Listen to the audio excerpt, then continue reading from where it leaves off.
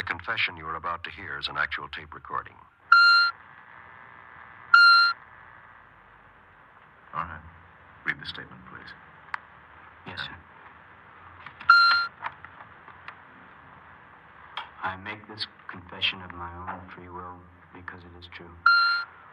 There has not been any force or violence used upon my person to induce me to make these statements. Talk up a little more, please. Without promise of immunity or reward or gratuity, I confess.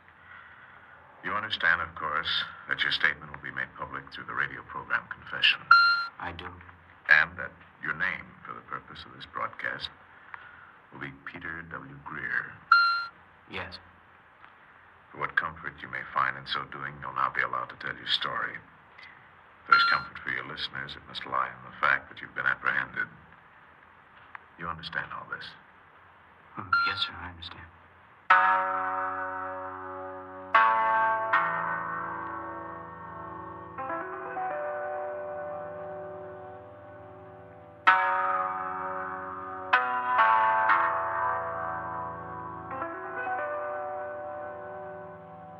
You are listening to Confession. This case history of the man referred to as Peter W. Greer is a matter of documented record. You'll hear the story of his crime experience as told in his own words. Go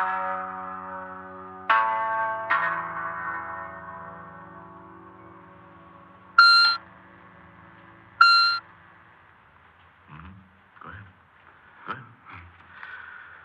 That night, I just sweating. I didn't know what to do. I ran. I knew the cops had shoot me. If I stayed, they'd have me for murder. I didn't know what to do.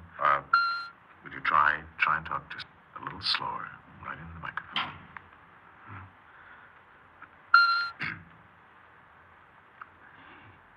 Edie kept on working after we got married. She was a car hopping and driving. Me, I worked in a garage. We thought between both of us we'd be able to save some money. Where were you living at the time? I met her in Phoenix. That's where I lived. After we got married, we moved to San Francisco. I never thought I'd marry anyone as beautiful as Edie.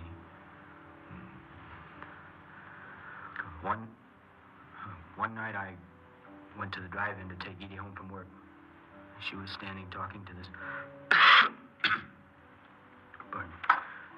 this tall, good-looking guy when I drove up. I had a 41 Chevy then.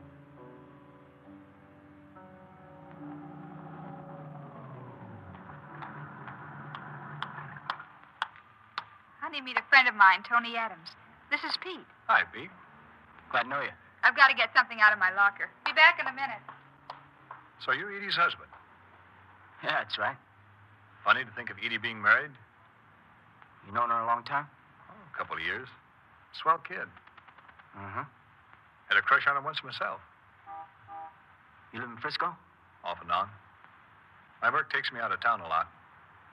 Well, what kind of work you do? I'm a salesman. What do you sell? Ask Edie, you know. Where's my package? Under my coat. Better get in the car. I felt plenty nervous knowing it was in my locker, Tony.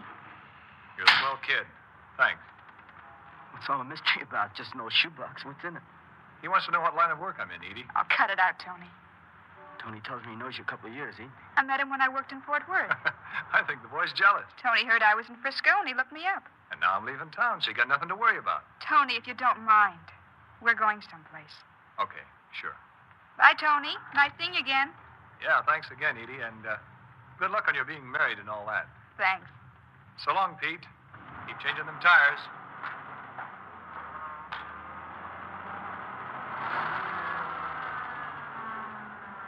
No, I don't like him. I don't like the way he looked at you. You're jealous, aren't you? I guess so.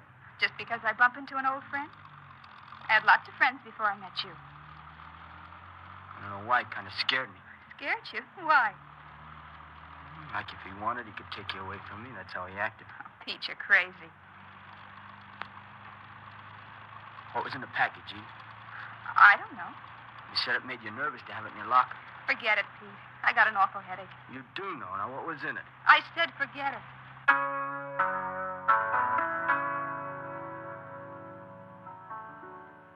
Next day, I found out what was in that package. The morning paper told all about a liquor store that had been held up. The description fit Tony to a T. It even said about the money being stuffed into an old shoebox. They called him the shoebox bandit. I was pretty upset about Edie, knowing him, hiding it for him. That night, we were having a couple of drinks in a bar. The man was around for the rent today, Pete. I stalled him till next week. He didn't like it. There just doesn't seem to be enough money to go around. You heard about that package you kept for Tony last night. What about it? You had a pretty good idea what was in it, didn't you? What do you mean? You knew he was a hold-up guy. It was in the paper today. You knew that box had stolen money in it or a gun. You knew not, didn't you? I didn't look in it. He's an old friend. He asked me to do him a favor. What's he mean to you? You take a chance like that? Nothing. It was just a favor. We could have gotten ourselves into a mess, maybe gone to jail. What's the difference? It's all over. I didn't even know you knew guys like him. I guess there's a lot we didn't know about each other. Pete, I'd like another drink. We better not. I won't have lunch money if we do. All right. Edie, What? when we have kids, I want them to have a decent home, a respectable one. You sure use that word respectable a lot. It's what you want, too, isn't it? I wouldn't have married you if I didn't. You used to go out with Tony Adams? I don't want to talk about him. Come to think of it, I hardly know anything about you. We're married. We got an apartment on Sutter Street. We love each other. What else is there to know? I guess you're right.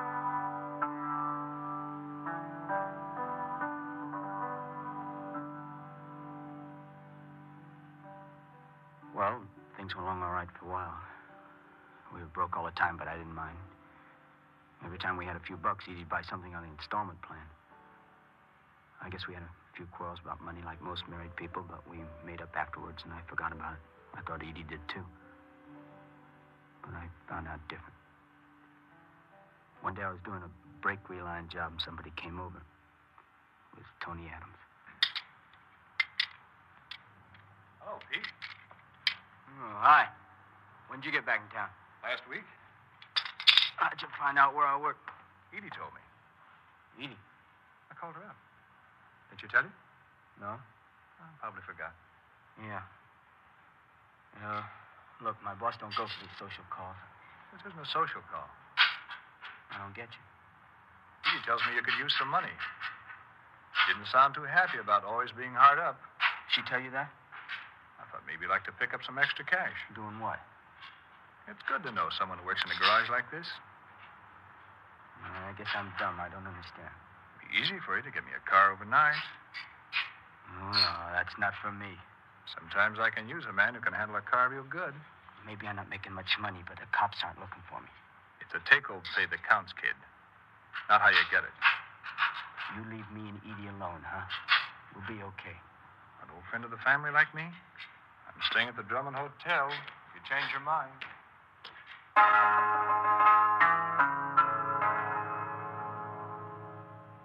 I was pretty upset about Edie sounding off to Tony about us being broke. Another thing, Edie hadn't even told me that she'd talked to him since he got back to town.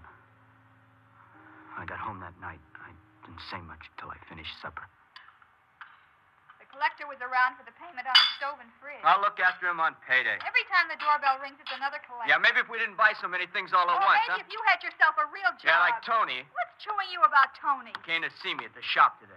That nut. Told him not to bother you. How come you didn't tell me he called? I don't know. It just slipped my mind. Maybe you didn't want me to know, Oh, huh? stop that. Well, I don't want him around here. I don't like him. I'm afraid of him. Afraid of him? Sometimes I wonder if I got myself a husband or a kid.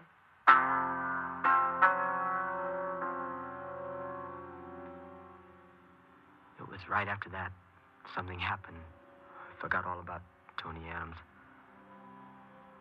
Edie got pregnant. I had the feeling that this was going to be the answer to everything.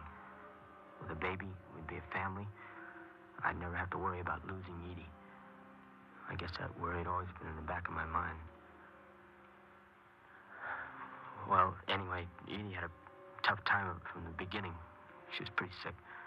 The doctor put her on a special diet and made me get her a lot of medicine and stuff. It cost a mint. In a little while, I was getting a pretty bad mess. We fell way behind on our payments. One night I came home. Edie was in bed. Hello, honey. How you feel? Not very good. You been crying? I guess so. You want me to call a doctor? It's not that. Well, what then? It's the things that keep going around in my mind. Well, what thing? Oh, being in bed all the time. Sometimes I get to thinking, maybe I'll die. Cut it out. No. Happens, you know. You know that Doc said you'd be fine. And if I try to take my mind off that, I get to worrying about money. Looks like we owe everybody money. I asked for overtime. Maybe that'll help, huh? Sometimes I lie here and I want to laugh. What about? I think to myself, is this what being respectable means? Bill collectors at the door all the time. I'll get it squared away. You watch. And friends. I've got no friends now. I always had friends. Maybe they were guys like Tony, but they were friends. We're better off without them, Meat. I don't know. If it was Tony, he'd come up with the money, all right. I guess you've always wished I was like Tony, huh? I married you because you weren't like him. Now I don't know. Maybe it's not too late, huh?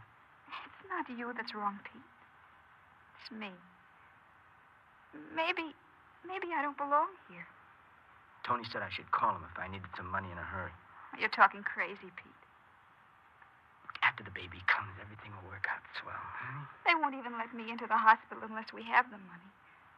That's how they are now. I'll have the money by then. You say that all the time. Sometimes I wish you did have the nerve to... To what? Nothing. Get the money the way Tony does? Forget it. I don't feel good. I don't know what I'm saying. You want me to look up Tony? Do you?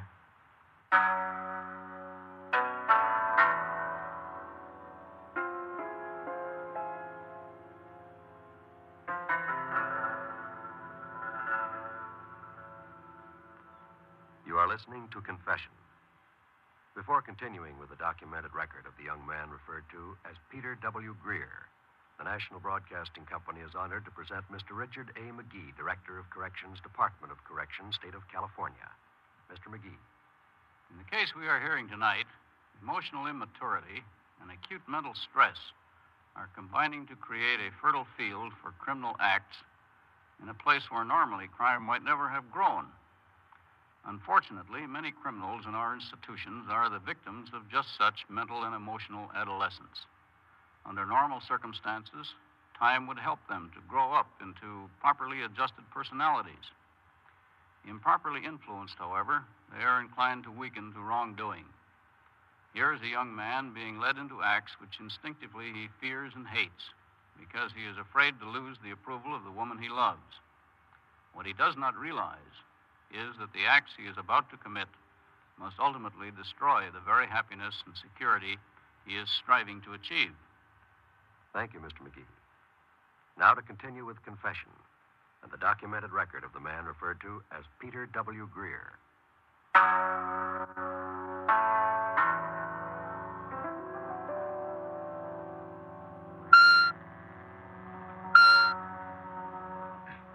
right. You may continue. Well, let's see, where was I? You were talking to your wife about Tony? Oh, yeah. Well, I did call Tony, but he was out of town. I was glad. About 3 months passed. And one night, Edie took real sick. We had to get her to the hospital in an ambulance. Baby was born dead. Would have been a boy. Broke me up pretty bad. Edie, too. I had to borrow some money from the finance company for the hospital bill and other stuff. The funeral and all that, you know. Sure. The doctor said Edie was a sick girl, that she had to be treated like an invalid for about 3 months. Well, when Edie got home from the hospital, she was a different girl. I didn't know what to make of her. Everything I did was wrong. I remember I got home from work one night. She wasn't home. She didn't get home till about 9 o'clock. Where you been, Edie? I've been half crazy worrying about you. I was out looking for a job. A job? Doc said you can't go out for another 2 months. Somebody's got to bring some money into the house. You can't. Now, listen, honey. I've been listening a long time. Did you look at today's mail? No. Well, look at it. 2 outfits taking us to court. You and your being respectable. I'll get it. Hello? Well, look who's in town. Who is it? Have you been? Who is it? Just a minute. It's Tony. Tony's back in town.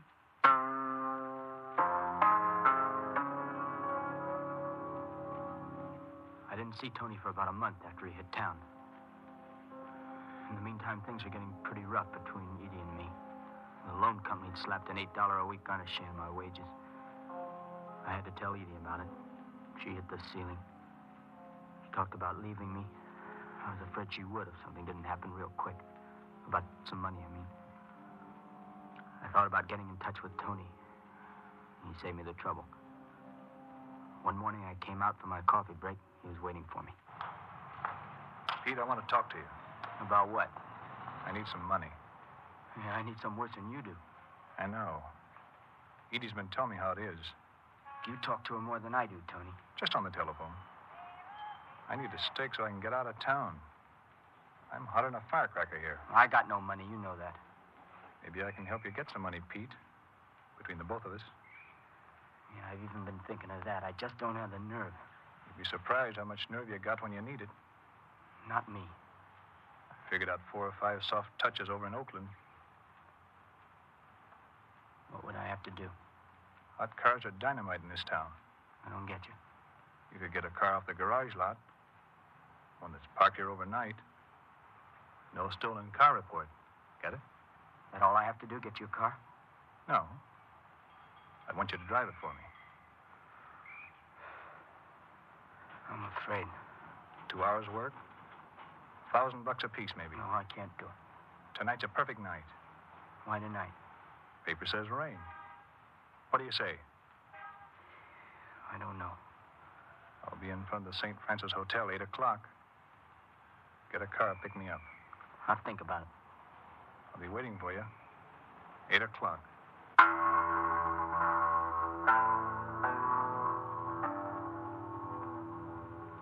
I remember I was in a daze the rest of that day. All I could think of was bringing Edie home $1,000. Even then, I mightn't have done it if it wasn't so easy to take a car off the lot. Before I really knew what I was doing, I'd picked Tony up and we'd driven across the bridge to Oakland. It was raining hard. Turn off here.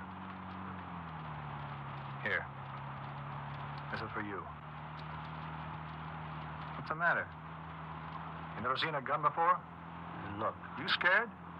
Plenty. Guys like you get trigger happy. Watch it. Stop here. In front of that restaurant. Now, this guy's a pushover. Just walk into the restaurant like I told you. Me? I knocked him over once. He'd recognize me. Oh, I can't do that. I thought you needed some money pretty bad. I do. Go in and take this guy or it's all off. And drive back to Frisco, Pete. No, I'll go.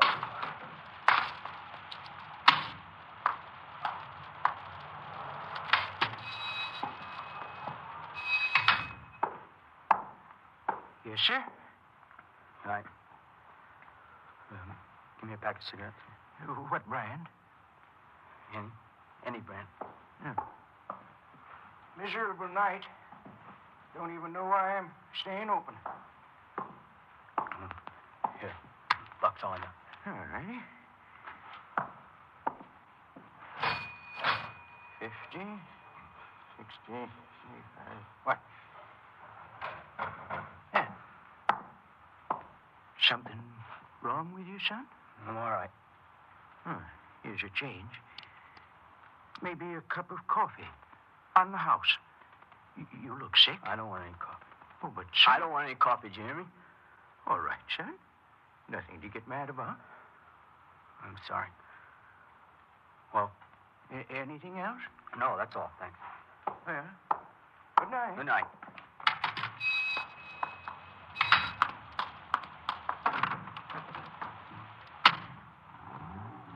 Why'd it take you so long, Pete?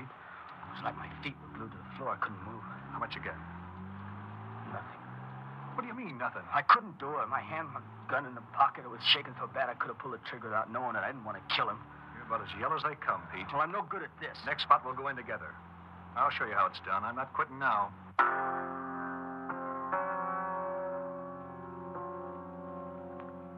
We drove to a gas station on San Pablo Avenue. We pulled up to a pump, and Tony told the man to fill it up. Then he got out of the car and shoved his gun in the man's back and steered him into the office. A couple of minutes later, he ran out. We pulled away in a hurry. He'd taken $142. He gave me half of it. How do you feel now, Pete? So fast, I couldn't believe it. What did he say when you took him into the office? Careful, mister. Don't hurt me. I'll give you the money, all I got. That's what he said. No, Blue. What time is it? Oh, 10. We better get moving. I got a big date at 1 o'clock. With a friend of yours. Friend of mine. I was only kidding. Okay, Pete, pull into this next station. Back to work.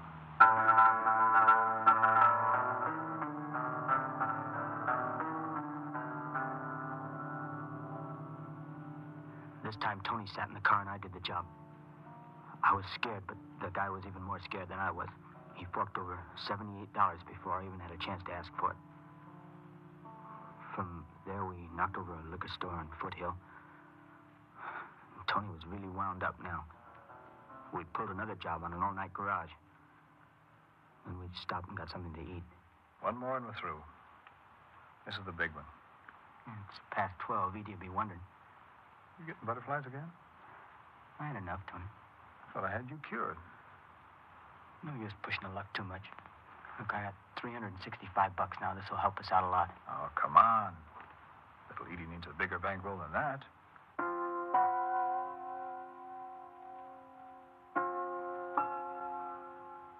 I was scared all over again, but Tony, he laughed it off.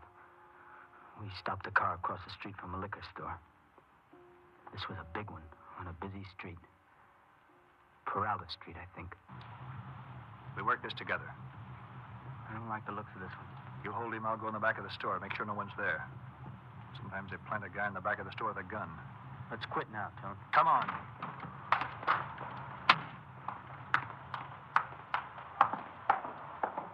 What'll it be, fellas? Bottle of Green Bay Scotch.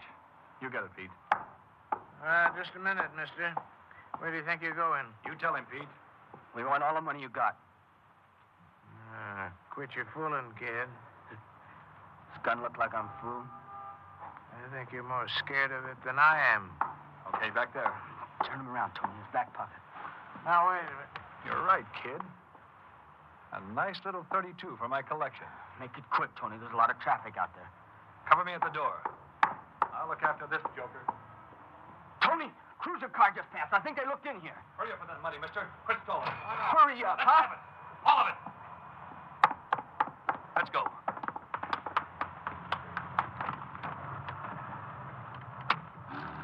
They saw us. I'm telling you, they saw us. Open her up. We've got to outrun them. Faster. There's another one coming toward us. They're blocking us off. Turn down the next street. I can't. I'm going too fast. Turn, I said. Turn.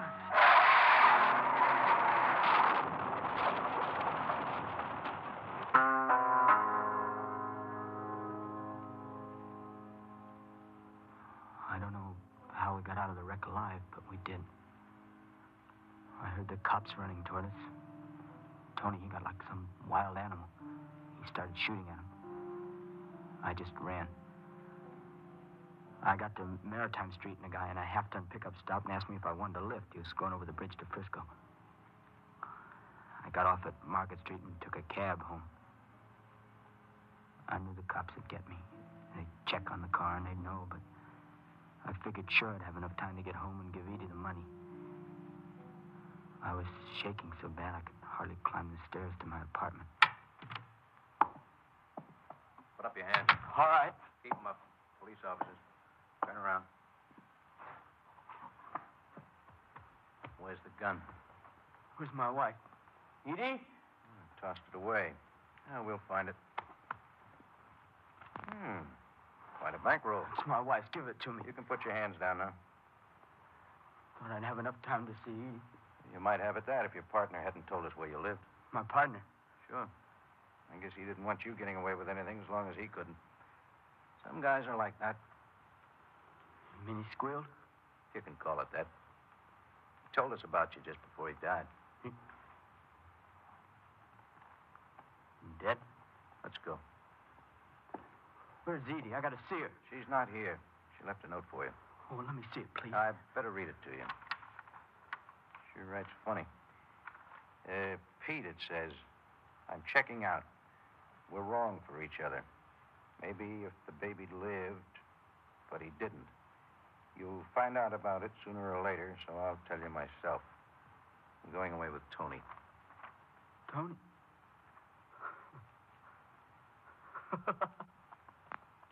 With Tony. What's so hilarious? Now you get it? Tony Adams, my partner. The guy who got killed.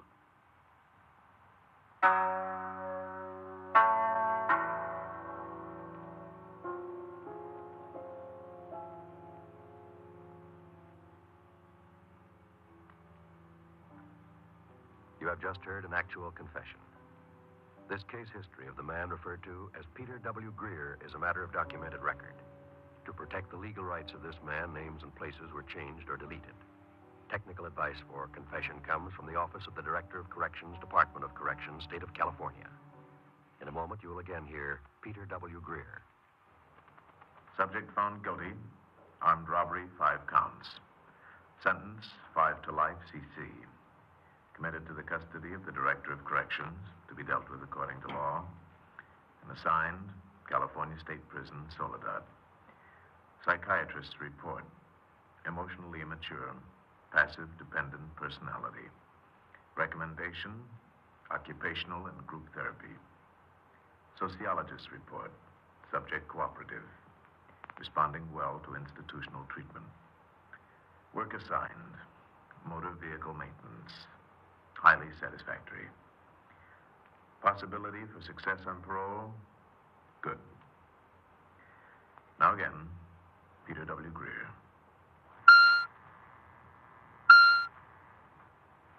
Well, that's the way it was, as near as I can remember.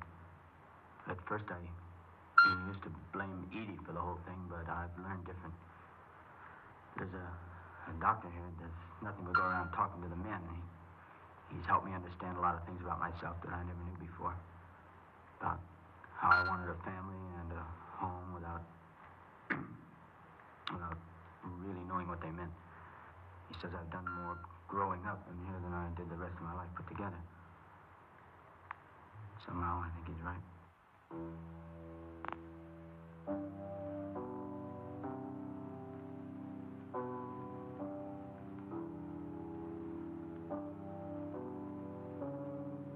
This has been Confession, transcribed statements of actual crimes. These true tragedies are brought to you each week as an NBC Radio Network production in an effort to stem the nation's forward march of crime. Credit for this broadcast goes to our cast: Paul Frees, Eddie Firestone, Gloria Grant, John Crawford, Jack Moyles. Script, Lou Rusoff. Music, Michael Samoki. Script supervision, Warren Lewis. Direction, Homer Canfield. Confession, a Canfield-Lewis creation, came to you from California. John Wall speaking.